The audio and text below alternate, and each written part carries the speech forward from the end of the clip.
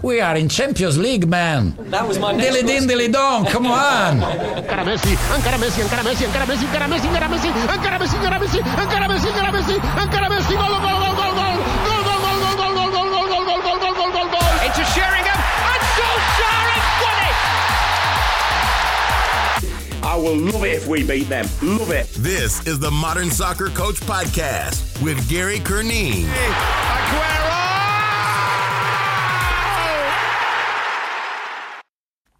Hello, welcome to the Modern Soccer Coach Podcast. My name is Gary Curneen.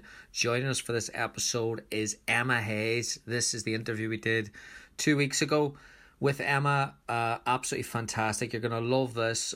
Really excited to get your thoughts. Let me know what you think at Gary Curneen on Instagram, at Gary Curneen on Twitter. This episode is brought to you by Duk brand. They offer a variety of soccer-specific waterproof notebooks, planners, and accessories for coaches and players. I'm sure everyone listening here knows exactly who they are. Started by two professional players, Duk brand strives to create the tools that are simple and well-designed. Head over to duktigbrand, duktigbrand.com and use the discount code MSC, all caps, for 10% off your order. We've got a great relationship with Duk brand and I'm a massive fan of their work, so I urge you to go ahead and head over to the website, take advantage of that special offer, get your supplies in before the season starts for sure. Okay, here is Emma. Enjoy. The first thing, and I know football's kind of resurfacing in all areas of the world at the minute. How has the lockdown been for you? I mean, what have you been doing personally and professionally? As everybody always knows, I'm extremely honest and I'm extremely direct, so there'll be no horse shit in any of this. It's the first break I've had since 2011. So when I stepped out of the world of WPS and everything else, and I went and there's a foreign exchange, I had a 2-year hiatus in my career. And that's the only time I've ever taken time out of football. So when it stopped, my first thought was, oh my God, thank God. I can breathe, I can take stock. I felt like I was running on empty. I felt really, really grateful for the wonderful team I have, because when you have a great team, they carry you and not the other way around. And I got the chance to be a mum. And I didn't realise how little I'd done of that until the lockdown, when I was like, you know what, I need to spend time playing with trains and I need to spend time with Lightning McQueen and Buzz Lightyear. And I'm really grateful for that, because I learned to be a mum. I'm not the one that just changes bums in the middle of the night and feeds my child with food. Actually, I had to learn different. I'll be forever grateful for this time because of it. Yeah, a lot of people, I think a lot of coaches feel the same way, where they've actually enjoyed a break from the wheel, but they don't want to say that. I'll say it. Yeah. And you know what, sometimes I get away with being able to say those things more so as a woman, but I've felt as a parent, and in an industry where we all know the grind, we all know what you have to do to achieve. I think I've been running on empty for quite some time, and to still achieve success running on empty, I felt more gratitude about that than anything else. And it's a recognition that your health matters, your family time matters, and you can still do a wonderful job and have all of those things too. And while we think there's endless hours of more analysis, of more recruitment, of more coaching, methodology, whatever it might be, quality is what really matters. That's what I've learned. Brilliant. The StatsBomb conference that you did, really enjoyed that. First of all, I'm really appreciative of StatsBomb for putting out all the interviews and the presentations and the discussions. You were very vocal on the role of data and how it's helped you. Can you talk about that a little bit? Well, first of all, I'm really thankful with the time I've had with Ted and the experiences he shared with us in shaping our coaching into one that has even more objectivity. And the important thing about that is not replicating anything, or not replicating anything anybody else does, but being able to shape the most important parts, or what I call the most value-driven parts, into your coaching. I valued from the work with StatsBomb the importance of conscious thinking and data-driven approaches, but not about everything, about the things that really, really matter. And I've thoroughly enjoyed improving myself this year in and around StatsBomb. It's something I've always had a keen interest in, and I think with Ted, you've got a great open human who is sharing and giving, and I relate to that because I feel that way too as a coach, that he knows this. He doesn't need me to tell this, that they've had a massive part to play in our success this year. The chapter in Michael Calvin's book, loved it. State of Play, brilliant book. If any coaches haven't read it, write it down. State of Play, Michael Calvin, fantastic. You've got a quote that I had bookmarked in, that I went back to when I was putting these questions together. And you said, I like the combination of technology and process. Without a framework, opinions fly all over the place, and it's the death of an organization. So how do you balance between that subjectivity, because there has to be some of it, I'm guessing, and the objectivity as well? Well, first of all, that statement reminds me of a Radiohead album, Kid A, and the opening track on that album that sticks in my brain. I think about all my reading as a child and the influence from George Orwell to Stanley Kubrick, filmmaker, and the influences they've played a part in me in a futuristic approach to life. So when I think about technology and its role in a sport that's been around for hundreds of years, it feels that way, that I've had enough years of experiencing that, oh my God, it can be really overwhelming. What part do I take from it? How much of the objective data am I turning into something quite subjective just to get the outcome that I want, versus clarifying principles, clarifying key performance indicators, clarifying sub-principles, and then taking the data and how they work into that, so that your playing style and the data side by side, the parts that matter the most. Hundreds of data sets, but what's going to get us to where we need to go? That's what I focus on. How am I going to get there? I don't care for detours and A roads. I want to go on the high road, the fastest route possible to success. Otherwise, you're wasting time. And but to understand that, you really have to have a very, very deep understanding of what you're trying to do. And until you do that, you can't then identify what you need to take from the data. So for me, I'm always about making sure your principles, sub-principles are so deeply clear and understood that only then can you take the data sets that relate to that for it to have any, I can't say interest, but any relativity to what you're trying to do. And I've understood that in a really, really big way, probably in the last 12 months. I certainly feel a lot clearer about how to link the two. That might have taken me 10 years, if I'm really honest about that. I know this is great. I've got a whole data set that says how many passes we've made, or like every coach, we wrestle within our profession about its relevance. I feel focused about what really matters and how I'm going to apply it in my world without veering off course, is what I'm trying to say. That takes time. A lot of years.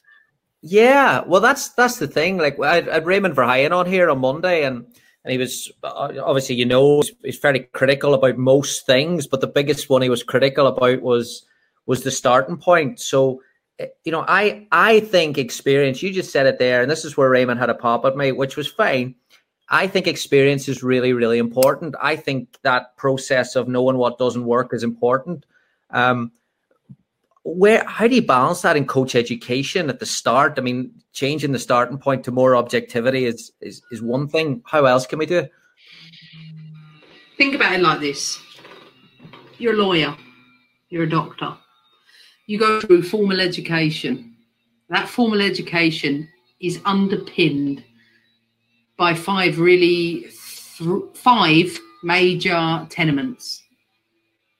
Those tenements are altruism, ethics, commitment, intelligence, and the last one is theoretical. Every major profession, as we know it, is underpinned by that.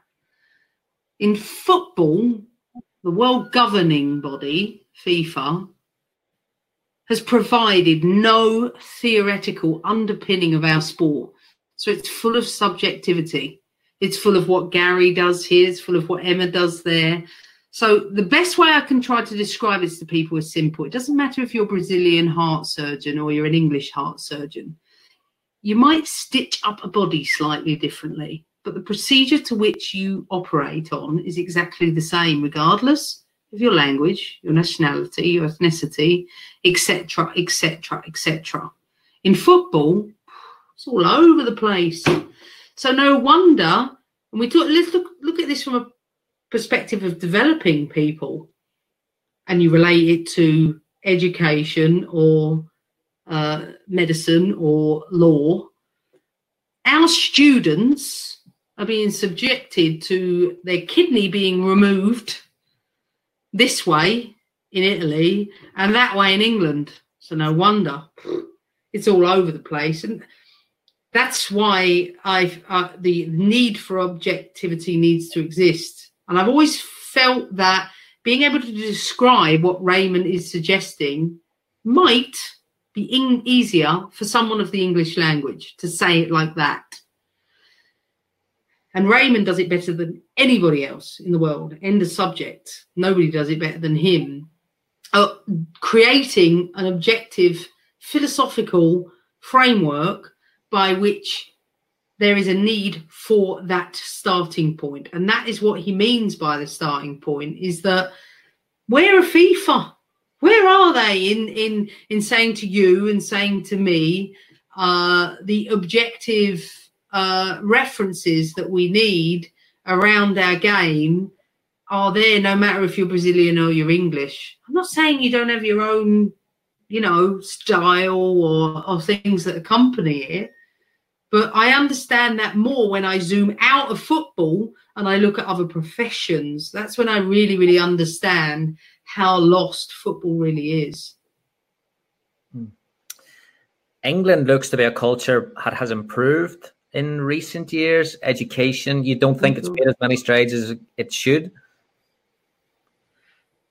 What do you mean? What do you mean by education?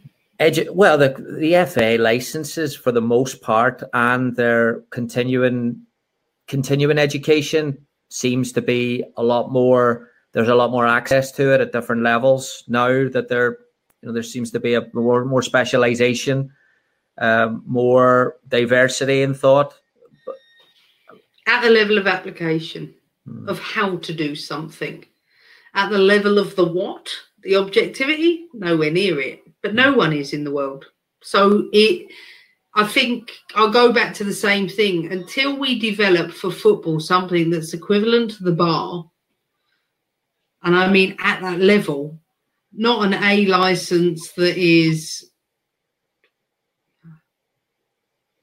I've got to be honest, I never felt challenged by it. I never felt challenged by my pro license because I thought it was all about application.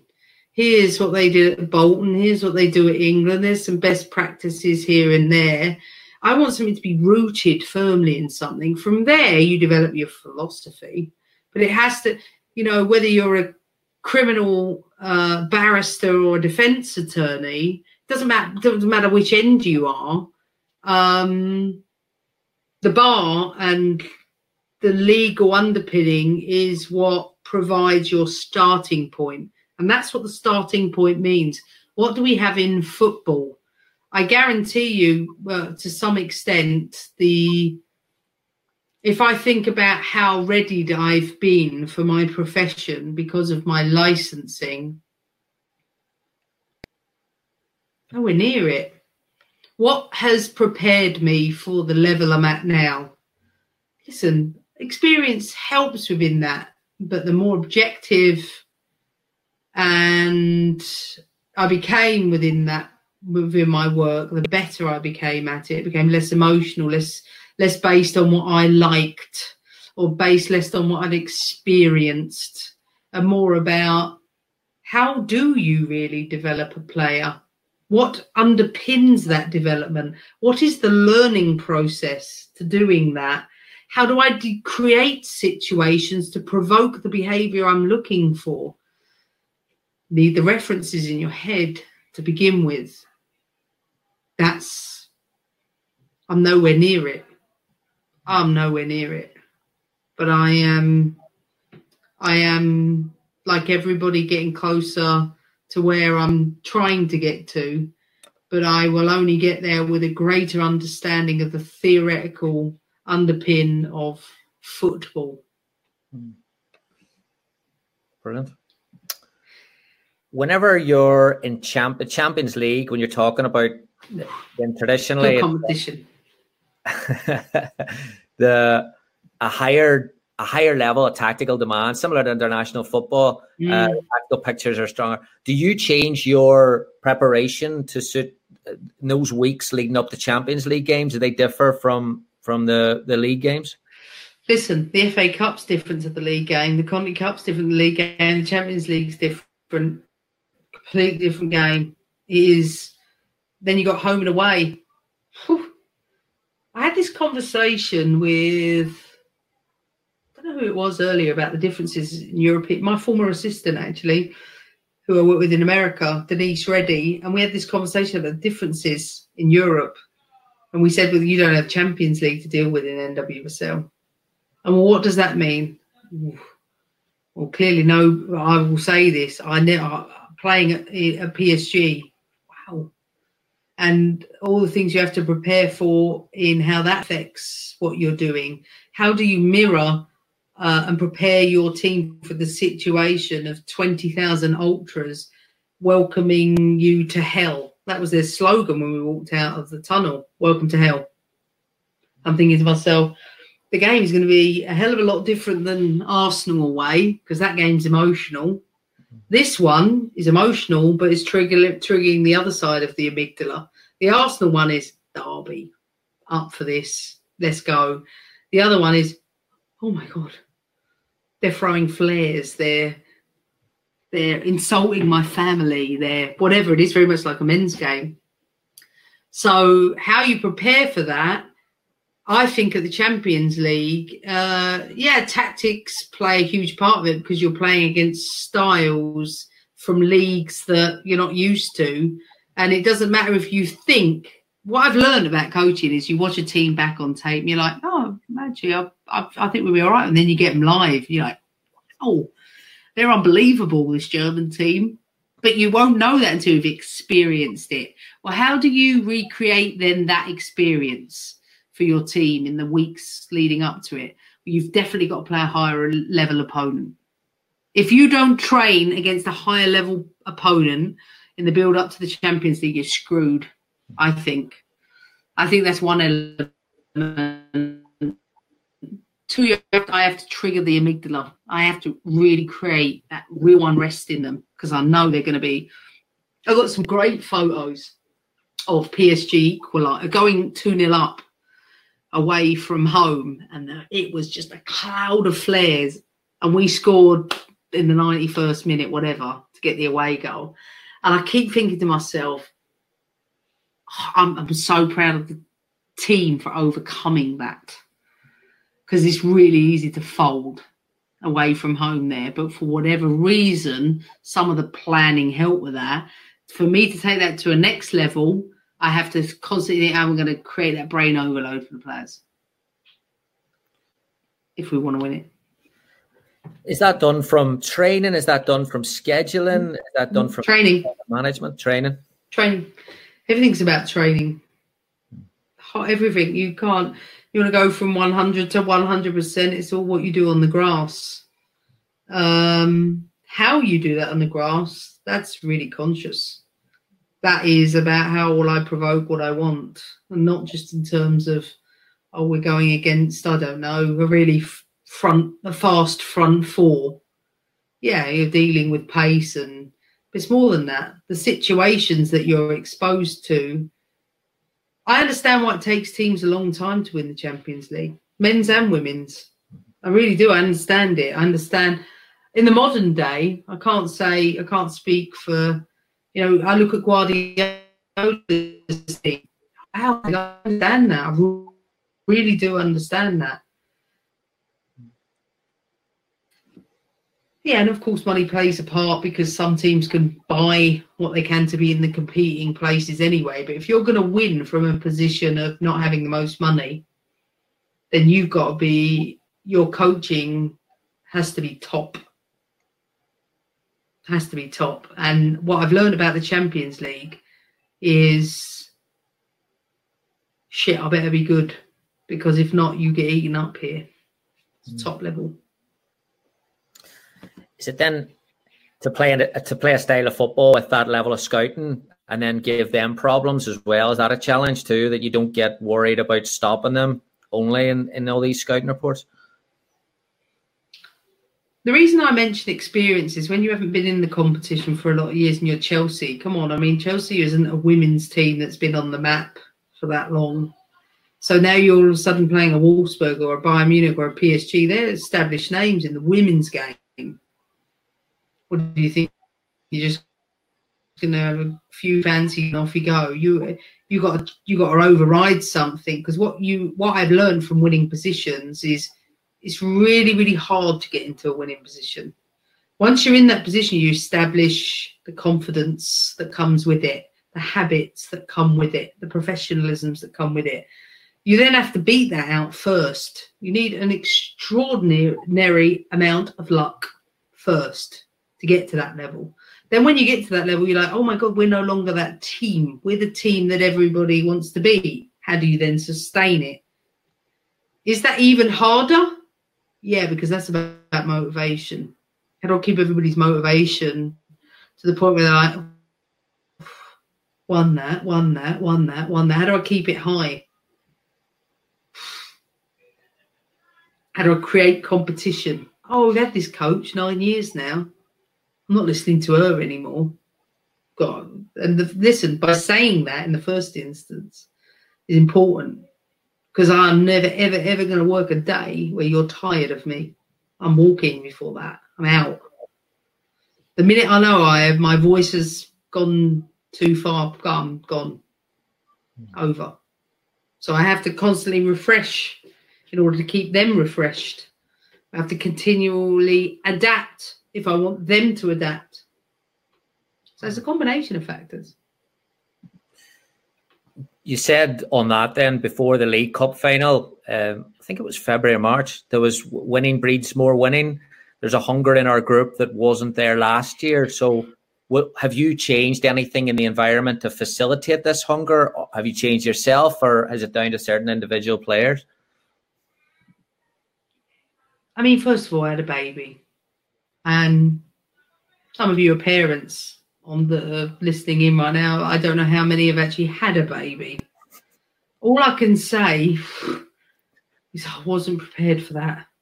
I wasn't prepared for how much it took from me. And you take this at a basic level, not a baby level. I felt depleted because my baby needed all my minerals, all my magnesium, everything. So you take that at a basic level, they're taking everything they can. Oh, I felt like that. So that year, I felt I wasn't at my best. I couldn't do anything about it. That was just where my body was. My mind, I wanted my mind to be somewhere. I just couldn't. I was depleted. So the first thing I had to do was improve myself, to get myself right. 2, there's the process, the natural process. It didn't happen as quickly as I want. I can honestly say 2 years on, I'm back to myself. It's taken me 2 years. I felt everything was exhausting. So to win the double last year, even though I was 70%, I'm even more proud of that. Because when I was at 50% last summer, I was like, nah, I'm not coming second again. Don't work for me. It drives me. It fuels me. So you have to do the most difficult things in that moment. And it's not personal, but to get what the players needed and where I needed to restructure and who I needed to let go, both in my staff and in the players and the playing personnel. And I think that is absolutely critical. You've got to be prepared to make really, really tough decisions. That's the first thing. 2, you want the players to mirror your behaviour. Well, you better be mindful of that and reflective of that in everything you do. So I made sure that was an important part. I hired someone who was outstanding to help me with that and drive the process. I hadn't in 8 years had somebody help me drive the process at that level, and hiring someone last year in Bart really, really helped with that. But also players have hunger when they lose. And it's about how do I tap into that? I don't find that the most interesting part. I find it more interesting to think, well, now you've won, how are you going to sustain it?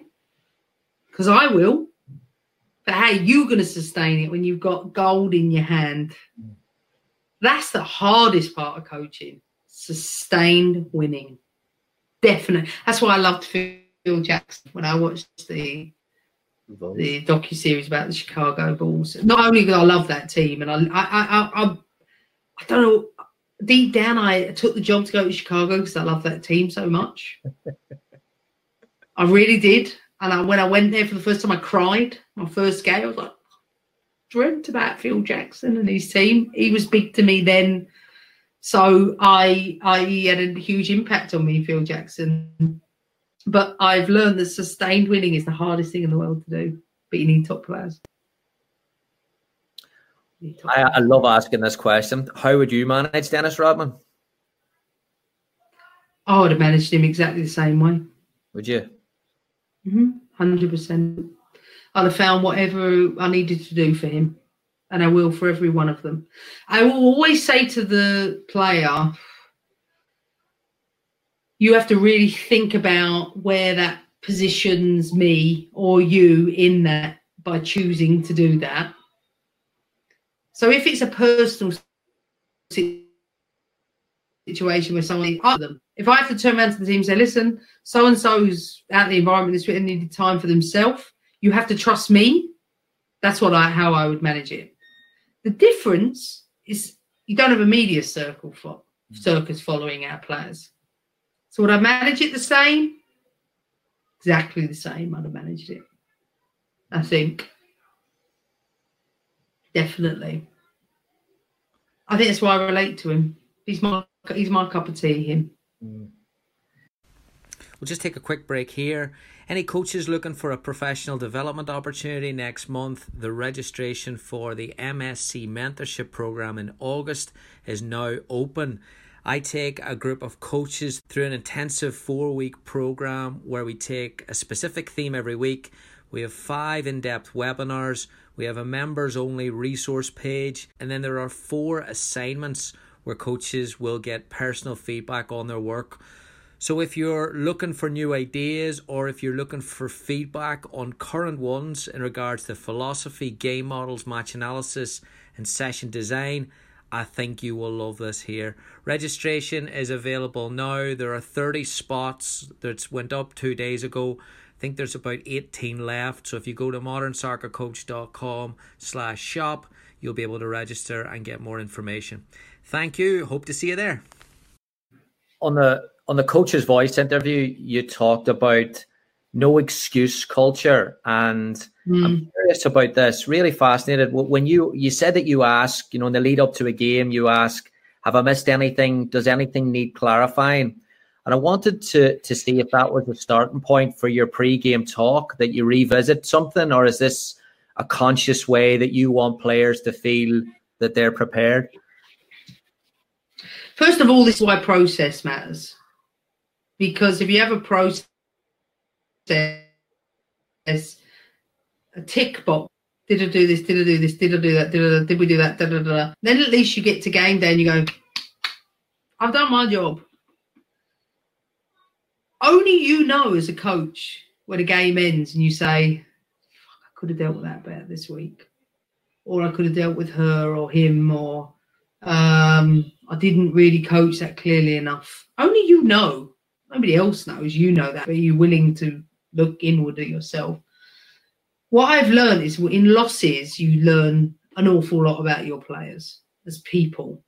So when those people turn around and go, yeah, but they didn't do this, they didn't give us that information, and they didn't, give us enough, didn't do enough finishing this week, and that's why we don't score. Crap example, but you know my point. I want to make sure that I make things systemic and processed so that it isn't just about that week. It's across the board. It's measurable. I hold you to account. And when I get to my last session on a Saturday, I say, is there anything else? Yes? No? Okay. What else do you need from us? Let me know. I'll ask that all the time. What else do you need? Tell me. Then I'll say, tomorrow, how do you want my pre-game to be? What do you want it to be about? You want it to be the focus on, and I always focus on us. Always focus on us on game day anyway. But I try to mitigate circumstances and risk. I consult a lot. I communicate and listen where I need to. And when it's time to say, I heard you, I just need you to do this right now. This is what the team needs. Always about the team. It's never personal. It's never about Emma. It's never about the player. Let's make this about the team. That's why I think over years I've got better. When I name a team, the subs don't always like the process. I've done it for 2 days before. I've done all them over 20 odd years. What I've learned is it doesn't really matter. Ideally, you don't do it on the day of the game. Ideally, if you want to minimize the emotions. But if I'm doing it the day before, it's important as a sub or a non-squad player that you put the team first. So now's not the time to talk to me about it, because all you're doing is taking me away from what tomorrow is about. And if you drain me, then all I'm thinking about is that, instead of, I won't ignore what you need, but it's got to wait till Monday. That's something I've learned in and around. And like I said, it's not always ideal and it's not always what the player wants. Everything we do must be about the team, always, not about an individual. When you ask the team at the end of that training, have I missed anything? What kind of response do you get from players in that there? Has that changed over the years? Yeah, because I've developed a culture of communication of if it isn't done there, then it might be fed back. So what happens, as we all know, players will trudge off and someone will go, I didn't like the session today. I didn't flow enough, too much stopping for set pieces, or blah, blah, blah. So I'll listen, and then I'll try and decipher between, is she just really nervous about tomorrow, or is she unclear? And then I might follow up. So there might be a process of anonymity of somebody telling me something, and then I have to reflect on how I'm going to manage that, whether it's me, whether it's somebody else. And half the time, sometimes people need reassurance. Sometimes they just need to be heard. sometimes. And you can't always be the same thing for everyone. I'm never going to be popular with a sub. Never. They always hate me. This is sort of people. I hear it with commentators on a Sunday. They're like, Emma, she manages her squad so well. How do you know? Do you know? They want to kill me if they're not in the team. So what? Instead of dissecting the process, I don't believe in. I believe in a squad. I'm picking a team for that particular game. It's not personal. I just might want that type of player versus that one. And while you don't have to accept it, it's no problem. Just make sure you're ready to train on Monday. Why? Because you're professional. And that's what being professional means. How many doctors want to get out of bed on a Monday morning when they've, I don't know, lost 3 or 4 lives Saturday and Sunday? Still got to do the job on Monday. They can't say, I'm not operating today because I feel like it. That for me is what I've driven at Chelsea, being a professional. I think the women's game has to learn.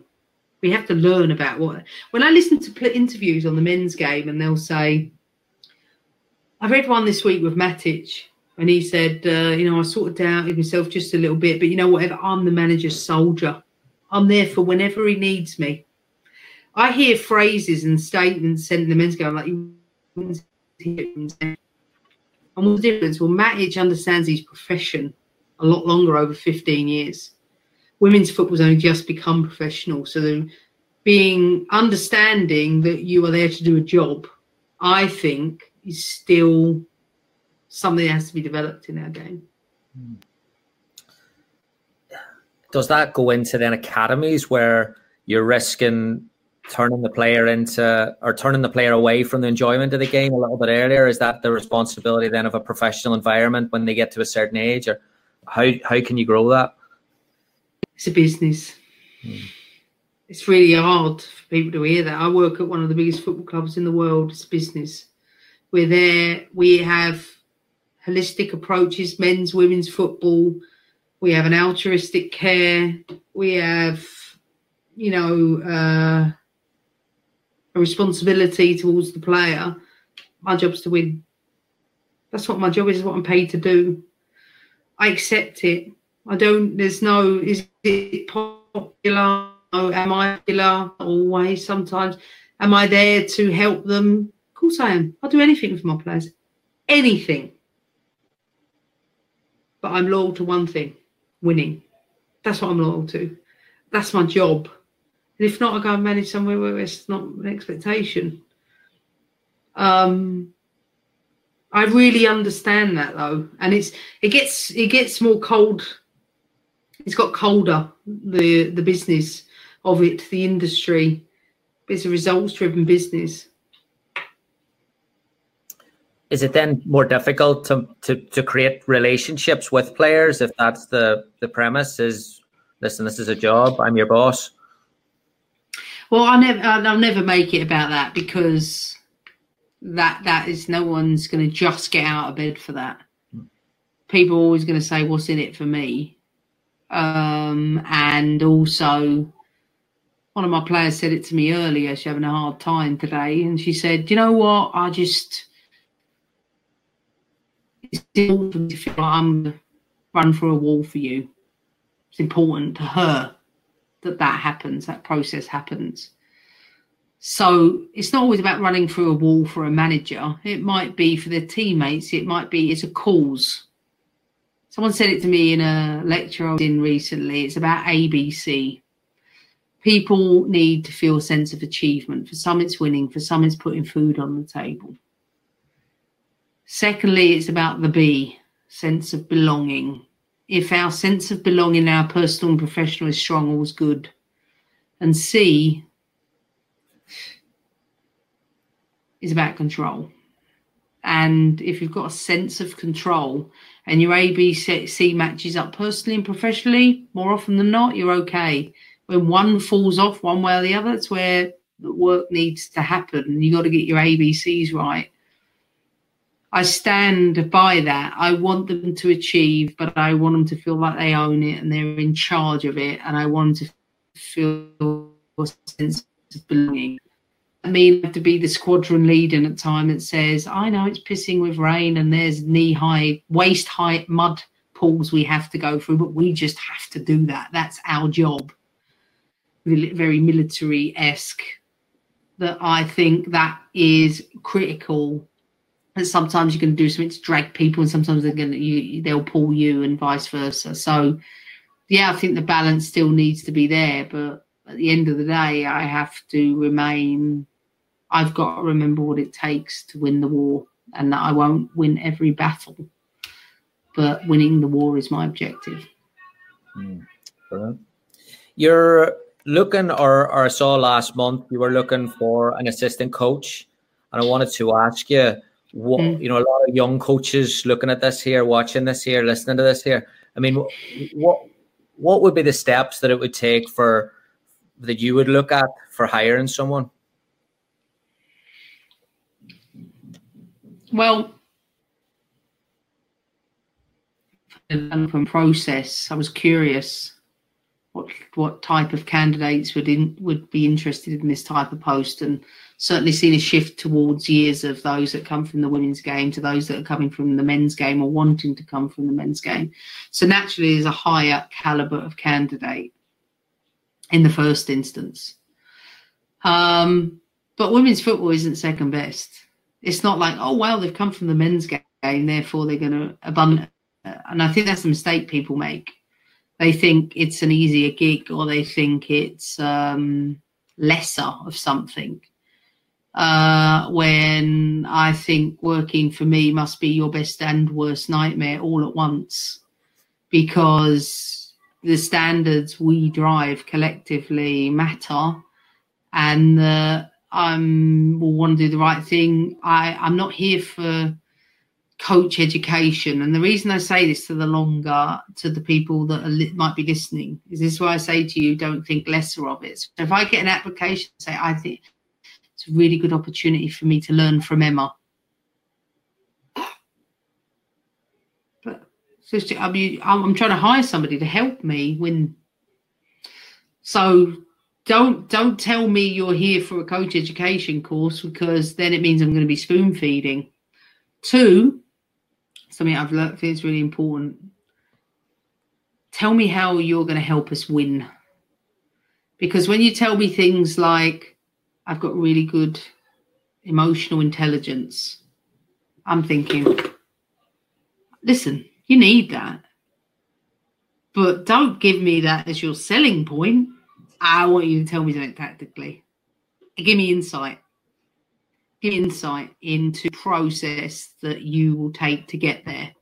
Really difficult to do in a CV, and really difficult to do with a CV generation. The glossier it gets, the more my HR department pick it up. Worries me even more. Shit. Like, oh wow, look at me, all the glossy CVs. And it was the best ones. We've got the worst CVs. So I have to decipher between the two. So what I've learned in this process is, don't think our sport is any less. 2, tell me how you're going to help us win. Help us win. Like, why am I going to hire you, not the other way around? What is it you're going to bring to that organisation? And thirdly, don't start to. It's having emotional intelligence is as important as every facet of your coaching, much as people keep interviewing me lately to say, tell me how the menstrual cycle, what separates you around organising menstrual cycle, your menstrual cycles around training. I never said that. I just said I understand it, and it's a component of something that is as important as your prehab or your nutrition or your sleep. It's just a part of it. It's not not going to win because of it. So I see lots of gimmick, good hard coaching, good fucking genuine winning behaviours. That's what I care about anyway. It's all about the grass for me, not your iPad. So how would a young coach then, would they show examples of themselves? Would you want to see them break down your team? I mean, how do they kind of move it from theory to practice? Well, my question to the young group is, how are you going to separate yourself? You're there with a pile of 200 applications. Tell me how you're going to separate yourself. How are you going to grab my attention? Yeah, you need the license. Yeah, you need the criteria. But how are you going to separate yourself? Is it just the job you've done? Or are you going to use lots of action language that doesn't... I'm curious. I think one guy I interviewed the last time around, God forbid he's listening, but I'm going to tell him that he's really impressed me. He didn't have the experience to work with the players on the grass. It was hugely impressive. Hugely impressive. And I'm curious to see how he stood out. He made sure he stood out. He introduced me to something that was going to catch my attention, but wasn't gimmicky. I think the more and more I coach, the more I realise, listen, it's not difficult, football, but when you've got a problem in football, it's, do you have the references to solve it? Are you capable of solving it? Do you realise your whole issue for your team is your build-up? Can you know how to do that? How do you demonstrate that on the CV? I've often asked myself, how would I do it if it was me now? I'd find a way to get to me away from the interview process. I would send you a body of work to make sure I'm at the front of your queue. Think about Jose Mourinho, what he did. Think about Villas-Boas. Think about what they did. These are two guys, they're very much of a football guy. They made sure Bobby Robson knew who they were, or Jose Mourinho knew who AVB was. So I think as we think of either Paul Clement with Ancelotti, exactly the same. You've got to find a way to put yourself at the front of the queue. And it's going to take more than the CV to do that. Brilliant.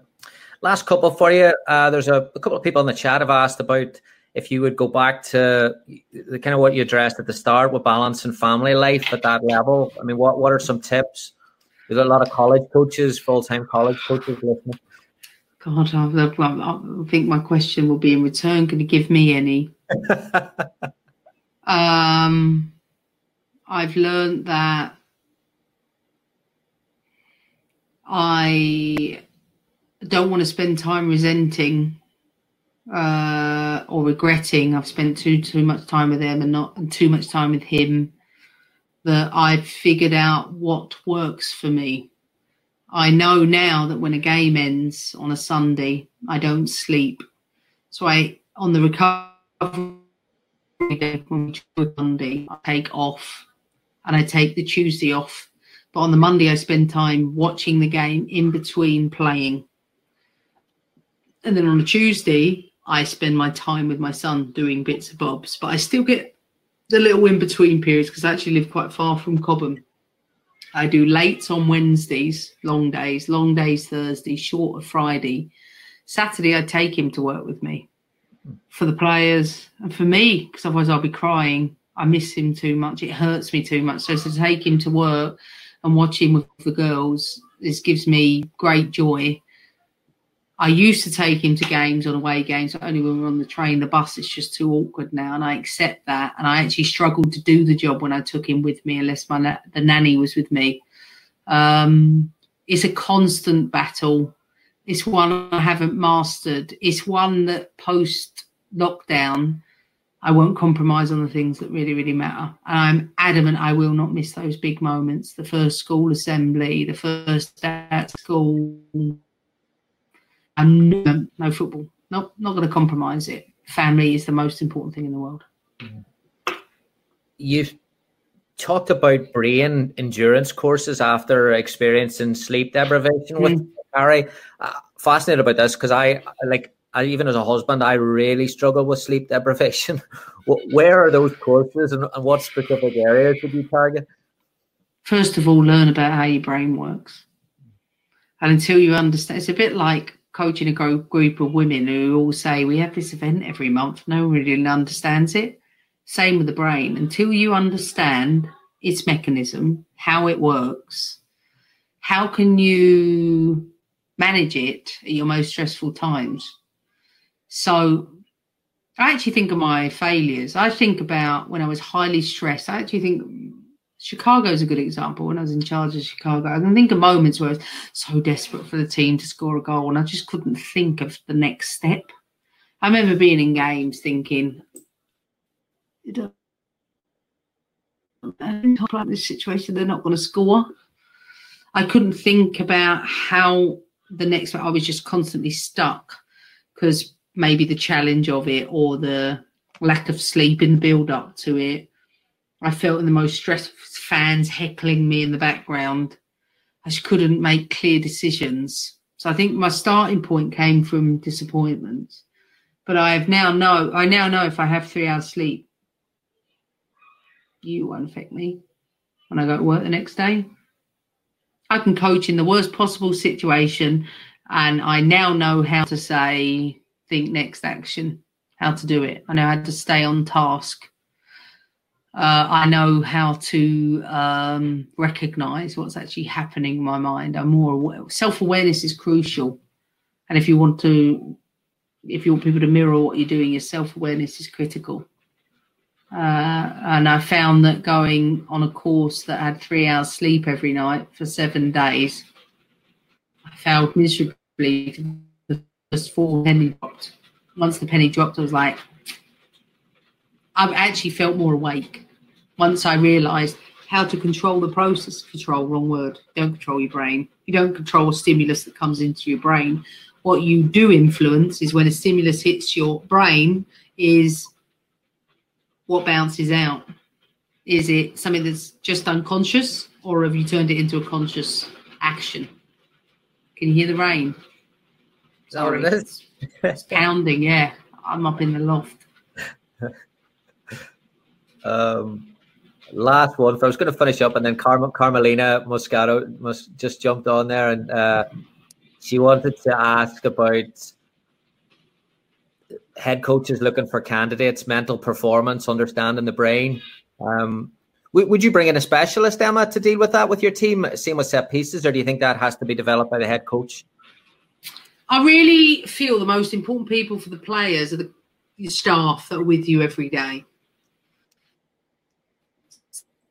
Especially you train staff all the time in, well, this is the challenge, this is the situation, how do we best manage that? Do I find that you're going to have,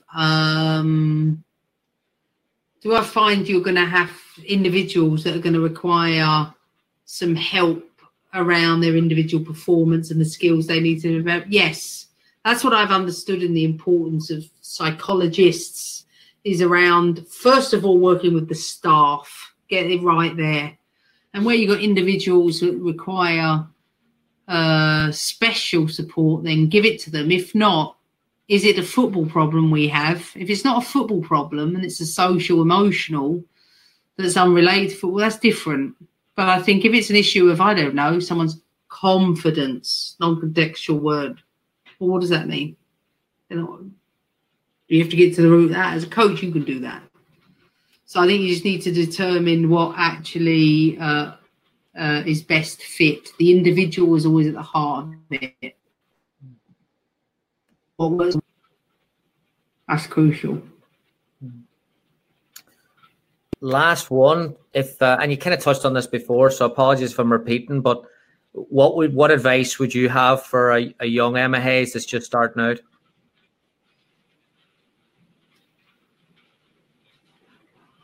Well, I think a young Emma Hayes is faced with different challenges.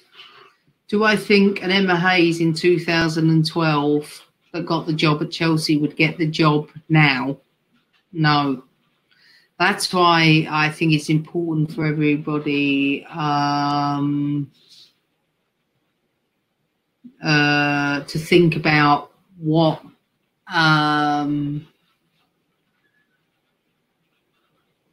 they can do to differentiate from their there's more competitors. There might be more jobs, but there's more people competing for the jobs than ever. If there's more people competing, how are you going to separate yourself from the rest without nepotism? Someone you know, it's not an easy journey. Do I think if Emma had moved back if I'm now coming back from America after 10 years, what job am I going to be? An assistant at best at my level, maybe into WSL, unless I'm Laura Harvey. If it's Laura Harvey's level, Laura Harvey will come in and be a manager. If I'm thinking of a British female that's gone out there, gone into the college system, you know, might have had a chunk. Are they coming from the, I don't know, a Division 1 college to a WSL coach? I don't think so. So I think because of that, you might have to be a bit more patient in those steps. So make sure you are accumulating as much as possible around it, but there's no substitute for doing it. Like, I've looked at the professional standards that are in place in my job now and compare it to the men's game. I don't think there's any difference. I have a vast number of staff, expectation, budget. I don't know what the difference would be. It's not, it's just they're female players. That's the difference.